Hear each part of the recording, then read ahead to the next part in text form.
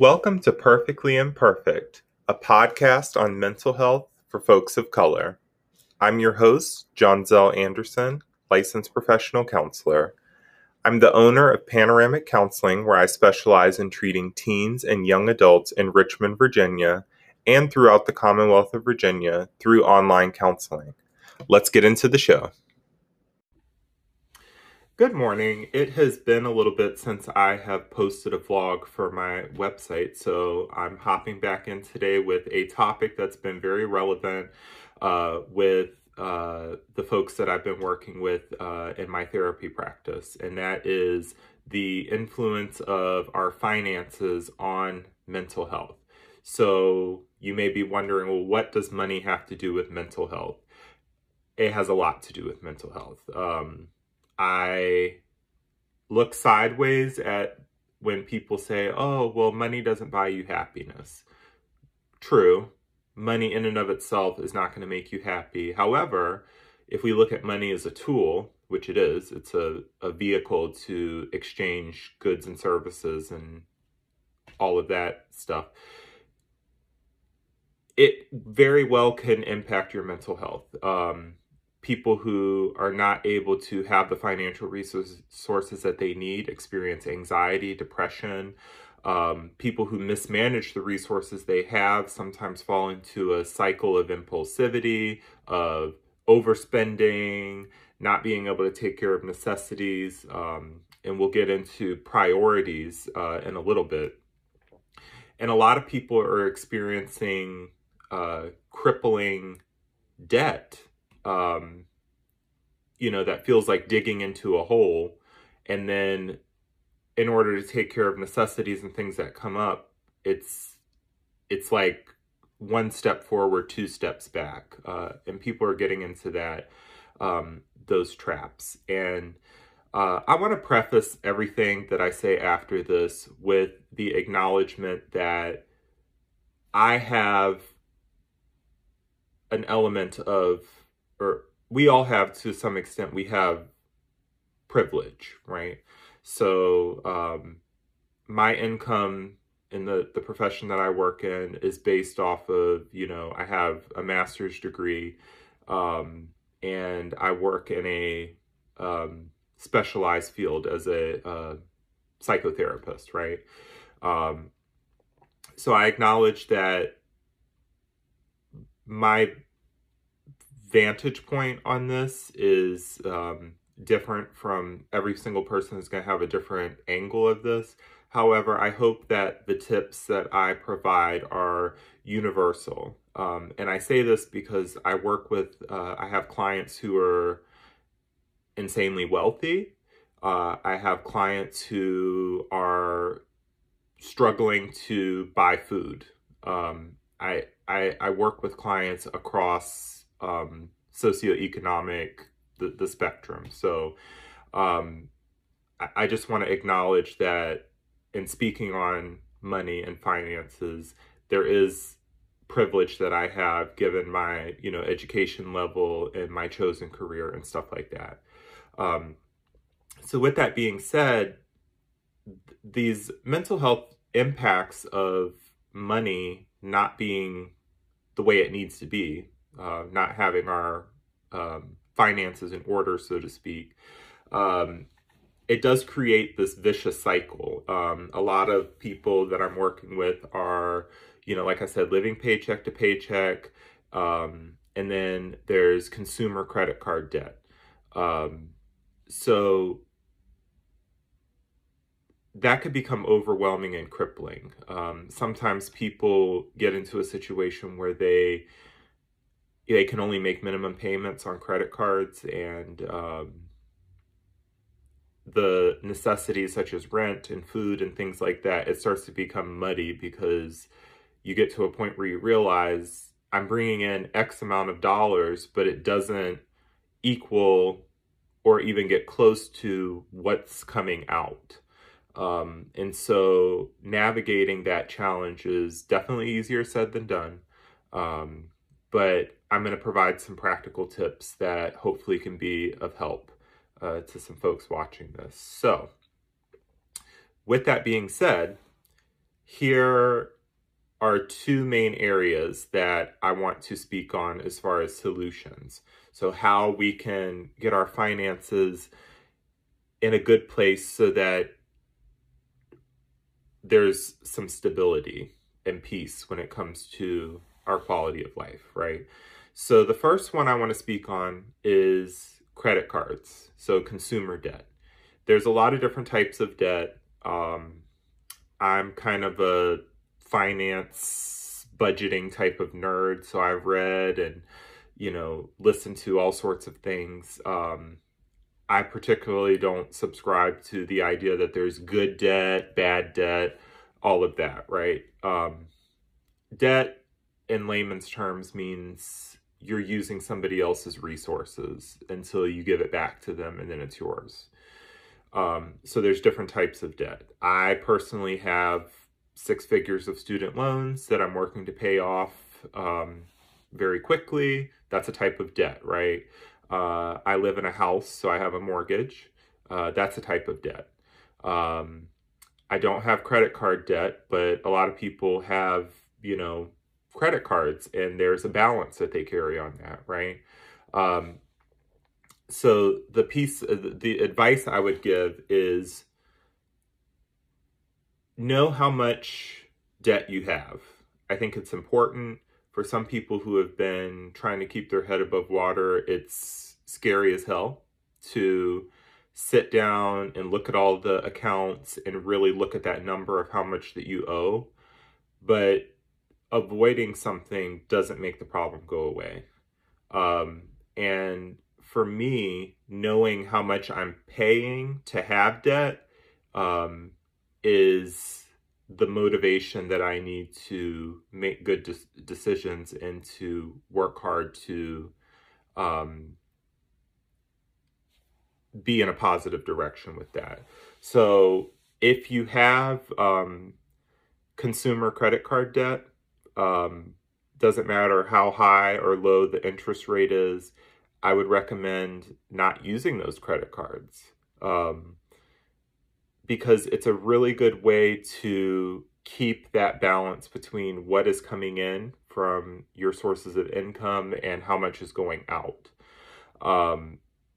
I have a lot of clients who will say, oh, well, I have a low interest rate, or I get really good rewards, or flight miles, or this and that.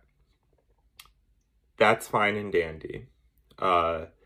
However, credit cards are not designed to reward you.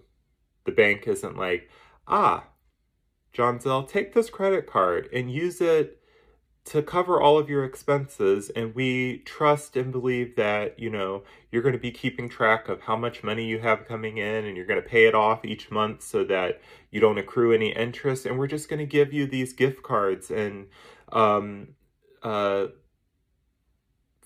flight miles and, free Amazon gift cards or whatever for using this card. It sounds nice when they make the offer to you, but in reality, when you pick a credit card that has some sort of rewards, it's got an insanely high interest rate.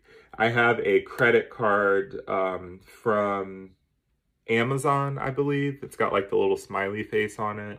And it has like between 1% and 3% cash back depending on what you buy. I think you get a lot of cash back for buying stuff from Amazon, right?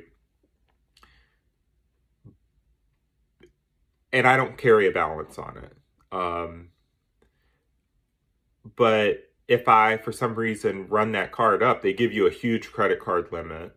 And if I run it up or whatever, and am not able to pay it off each month before interest kicks in, because the way credit cards work is you use it, and if you pay the money back when that first bill comes for the charges accrued, then you don't have to pay the company interest. But if you let that balance carry between month and month, they're going to start charging you for borrowing that money. And the interest rates on any credit card that has rewards is insanely high. The one on the Amazon credit card that I mentioned, I believe is like 24% annually. And basically that means if I borrow $100, after a year, I'm giving the bank an extra $25 for the privilege of borrowing their money. So there's a cost to it. It's not just you swipe it and it's money and worry about it later. It's a real thing. And what happens with a lot of people is that they get into the cycle of using credit cards, and it's like, I'm going to get my rewards, and sometimes it's like, I'll use my rewards to pay down the balance or whatever. The little bit of rewards that they give you, it's an instrument that's designed to, they're going to make a profit off of you if you're not super diligent and careful about it. There are some people I know who can, use a credit card like a debit card, pay it off exactly. They budget, they figure it out how to do it. But a lot of people don't think in that way. So step one, I would recommend not using credit cards if you're having financial struggles, because the interest rates will get you. The interest rates and what they collect from lending you that money on a revolving basis far exceeds the rewards that they give you. And that's just plain math. And I want to say something about the psychology involved in using your own money as opposed to somebody else's. So I mentioned before, I don't have credit card debt. I think I have like 5 or 6 credit cards, and I don't use them. They have a 0 balance, and there have been times where I'm like, okay, I don't owe anything, I don't have any credit card debt. Let me use this particular credit card so that I can pay it off every week, because I work for myself, so I pay myself every Friday. I can pay it off every week when I pay myself, and it's fine. There's a different way that I look at spending when it's my debit card that's coming right out of my checking account as opposed to a credit card.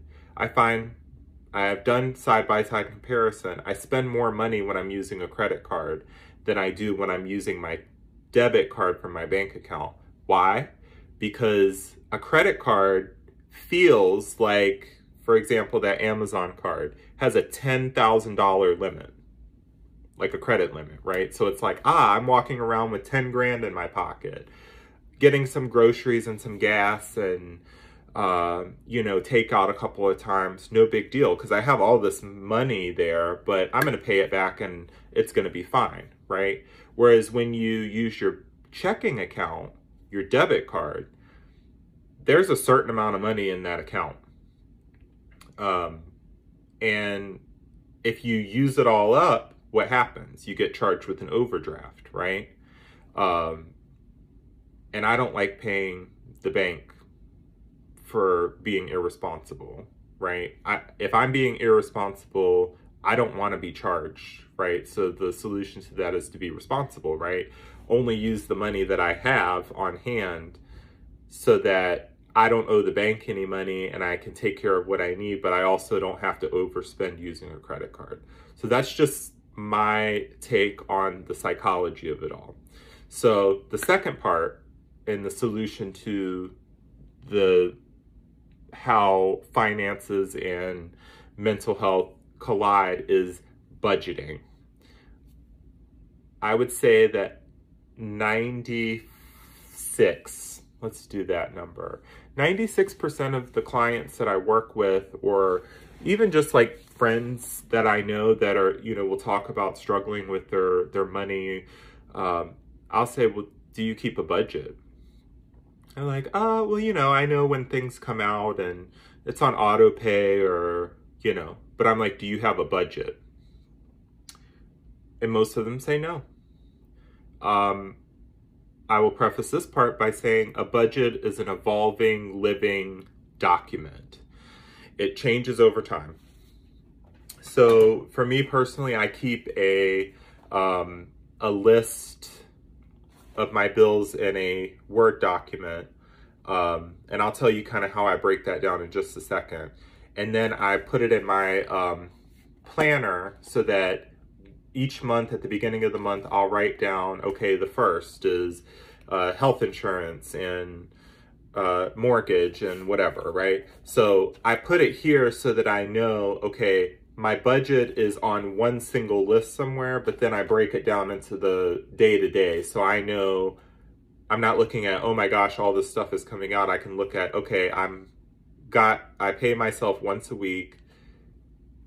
I need to make sure that there's enough in the checking account to cover these bills that are going to come out, plus living expenses, right? So for me, having a physical budget that I can keep track of on a day-to-day basis is helpful. But there's a ton of different ways to do it, but we'll get into that later. So I would recommend for each person to have 2 types of budget. This is not super complicated. You need to have a monthly budget that lists out all of your monthly things. And so here's some categories to think of. So I hope you have a pen and paper. So you want to take account of housing, insurances. So this covers your car insurance, your health insurance, your life insurance, your whatever kind of insurance you have. Child care, if that's an expense that you have. Health care. So this is your insurance, your deductibles, your anything that's health related. Maybe you're on a payment plan for a bill or something like that. Take account of that. You also, another category is utilities. So that's your electric, your trash, your water, any sort of utilities that you have that are going to come every month. Subscriptions. A lot of people forget about this when they budget. I personally have Spotify, Hulu, Audible. I give like $10 a month to an artist that I support. So there's little subscriptions that come out, and most people don't think to put that on the budget, but it's important because those little $10, $15, whatever, that adds up, and that is significant. So you need to be having that in the budget. Phone and internet. So that's your cell phone. I don't think people use a landline anymore, but your phone, your internet, like your Wi-Fi and things like that, you need to make sure that that's on the budget. Also, if you have a car, or we all have to have transportation somehow. So if you have a car, if you use public transportation, whatever, make budget for the car note, budget for the bus pass, budget for whatever it's going to take. If you take Uber, give yourself a certain amount of money that is going to cover your expenses for the month. That all needs to be in your budget. So real quick, housing, insurances, health, utilities, subscriptions, phone, internet, car, and childcare are the main categories. Now, when you're writing when you write this down, here's 4 pieces of information that need to be on the budget. Have the date that it comes out. For example, well, I'll give an example in a second. So the date that it comes out, what it is, such as Dominion Electric, the cost that it is, and what account it's going to come out. So there's 4 main things: date, name, price, account. So let me go to this week in my planner. So let's see. On Tuesday, March 9th, I have, so the 9th of March, I have Dominion Electric coming out. The amount is $247.29, and it's coming out of my checking account. So I have it written down in my planner, so I know those 4 pieces of information. And that is individually written on the days, but also on my big list of my budget. I know each month on the, each month on the 9th of the month, I have an electric bill coming out. And you may notice that I shared about an electric bill. That changes every month. So when you're doing your budget, you know, your electric company sends you a bill every month.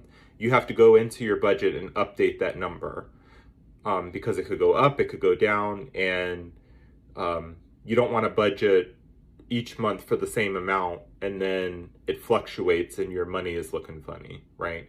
So this is why I say have a monthly kind of list. And so that kind of covers, okay, here's my monthly budget of things that I know I have to pay for. The second piece, it's a little bit smaller, but it's equally as important, is to budget weekly. So, for example, I say that I pay myself once a week, right? So what I'll do on Friday is I'll write down, you know, I'll look at how much I paid myself, so my income, and then I'm going to look at, okay, let me look at the next week until that covers until Friday, until my next paycheck, right? And so I'm going to look at, okay, I have check number 103 that hasn't cleared yet. I have State Farm insurance. I have an electric bill. I have a phone bill, and my Audible subscription. All of that stuff is going to come out before I pay myself again. So when I'm looking at, okay, payday, right? It's not like, ooh, I got paid today, I can go out to eat, I can do whatever I want, I have money, right? No. You have to make sure that you're taken care of before you do any extra spending. So, and I know this sounds boring, I know it doesn't sound sexy, but you have to do these things in order to not be stressed out about your finances all the time. So I add up how much all of that stuff is going to cost me, right? Then you have to add in, okay, food, right? I have to eat. So add that in. How much are you going to budget for this week for food? And throw that into the amount. And then you've got your household and toiletry stuff. So I might need to get some laundry detergent, or I might need to get some diapers for the baby. These need to be accounted for when you do your weekly budgeting, when you get your paycheck. And so you're pulling information from your monthly budget. Okay, what monthly things are going to come out this week that I need to remember? Then you have to look at, okay, food. You have to look at household needs. And then if you drive a car that's not electric, you need gasoline. So how much driving do you plan to do in the next week? How much do you need to have available to pay for transportation, right? And I always say budget as soon as that paycheck hits your account so that you can prepare in advance. So do all of that before you even think about making weekend plans with somebody. Because you get paid on Friday and you're like, oh, I'm going to go do this, right? But you have bills coming out next week. Do you have the money available to you? And this is under the assumption that you're not using a credit card for anything. It's using what you have to do what you need to do, right? So take care of your necessities and priorities first before you do extra. And so with all of that being said, sometimes it'll be a week where there's not a lot of bills coming out and there's a lot of money left over, in which case you have a little bit of flexibility. Me personally, I mentioned before that I have a crap ton of student loans that I'm trying to pay off. I usually will put my extra money after I budget for food, bills, gas, household items and stuff like that. I'll put whatever chunk of money is left over towards the debt so that I'm tacking away at what is owed, but my needs now are met, and in the long term I won't have that debt to worry about. So that's personally what I do. Some people just want to pay for their bills and what's needed for the next week and then have money to go shopping, for entertainment, whatever it is. No judgment. Everyone has it. All of this stuff is customizable and flexible depending on your situation. But hopefully these kind of ideas and tips that I've shared with you are helpful, and I believe that they would be helpful for anybody in any situation, because I'll leave you with this. I mentioned before that I'm a therapist and I work with people who have very low incomes and struggle from paycheck to paycheck, to people who are very wealthy, have ample financial resources. Something that I've noticed across the spectrum is that there are wealthy people, and by wealthy I mean people who make a lot of money, who are living paycheck to paycheck, who spend more money than they bring in. It doesn't matter if you're, I mean, socioeconomic status is a complex thing, but I have people who make good salaries, over six figures, who are literally struggling to go from paycheck to paycheck. And that's because the priorities are out of whack, right? They're living for the moment and buying things on a whim and stuff like that, or using credit cards and thinking about it later, right? It doesn't matter how much money you have, if you don't manage the tool, that tool of money well, you can be stressed out. So people who make high salaries can be in financial distress and have mental health consequences because of it, just like somebody who works a minimum wage, which isn't a livable wage in Virginia, by the way, but that's a topic for a whole nother video, who work on minimum wage and go from paycheck to paycheck. Doesn't matter how much money you make, if you don't manage it well, you're going to be stressed out. And so to conclude here, when they say money can't buy you happiness, that is true.